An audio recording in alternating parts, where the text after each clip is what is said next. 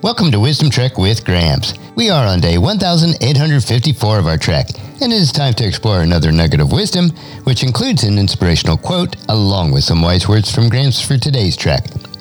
Wisdom is the final frontier in gaining true knowledge, so we are on our daily trek to create a legacy of wisdom, to seek out discernment and insights, and to boldly grow where few have chosen to grow before.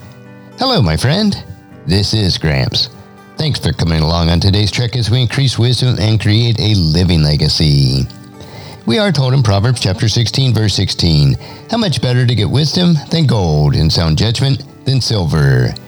If you apply the words that you hear today, over time, it will help you to become more healthy, wealthy, and wise as you continue on your daily trek of life. So let's jump right in with today's nugget. And today's quote is from an unknown source, and it is, "A thing done right today means less trouble tomorrow." So today's nugget of wisdom is, do it right today. If we don't have the time to do something right today, why do we think that we'll have time tomorrow? That is just not logical. Yet all too often, we race through a project or work or other activity because we're so busy. Still, we end up not doing it correctly, which takes even longer when we have to redo what already was done, albeit incorrectly. The key is to slow down, analyze the situation, and work through the problem or project thoughtfully and focus on the details. My dad used to tell us dozens of times growing up, we should be slow and methodical at our projects. Of course, that was when we were racing through our activities. It reminds me of a professional photographer who rushed through his photo shoot and said he didn't have time to focus his cameras because he had pictures to take. So let's do it right the first time, today.